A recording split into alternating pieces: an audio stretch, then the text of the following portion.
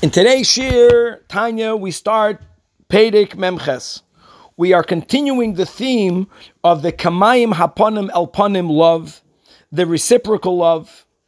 And the more we appreciate and are aware of what God does for us, and what God does for us is coming from a place of divine love, naturally, the more of that type of love will be reciprocated towards Hashem.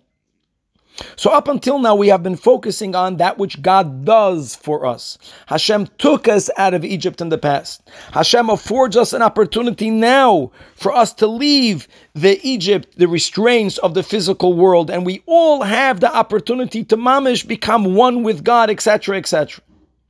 Here, the Alter Rebbe, beginning on Perek Memches, is going to go into the whole theme of Tzimtzum. The Alter Rebbe is going to explain what did God need to do to himself in order for there to be even a place in which to put the world.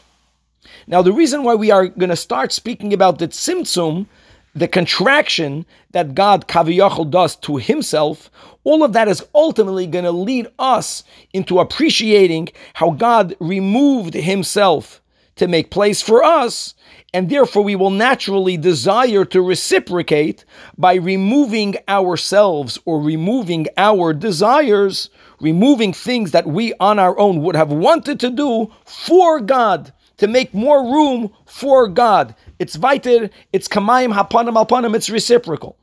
But let's begin. So the Alter Rebbe begins to expound, and the Alter Rebbe begins to say that we should know that one of the names, one of the titles that we use in reference of God, or in reference of godliness, is that we call God the Ein Sof, the one without end. And we should contemplate on that. And we should understand that indeed there is nothing that we know that is limitless. Everything that we know has a limit.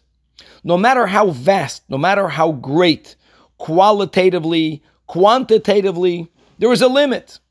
God is nothing of the sort. That indeed Hashem is Ein Sof. And therefore, if Hashem were to simply manifest, or if Hashem were to simply express, so to say, who God is, there would mamish not be the ability, the possibility for a world to even exist. And therefore, as we will, God willing, continue tomorrow, Hashem, in order to allow for us to be Kaviyachol, so to say, God needed to contract himself, to limit himself, for there to be the appearance that God is not. God needed to conceal his infinity in order for us to come into being, and God willing, a lot more to be continued.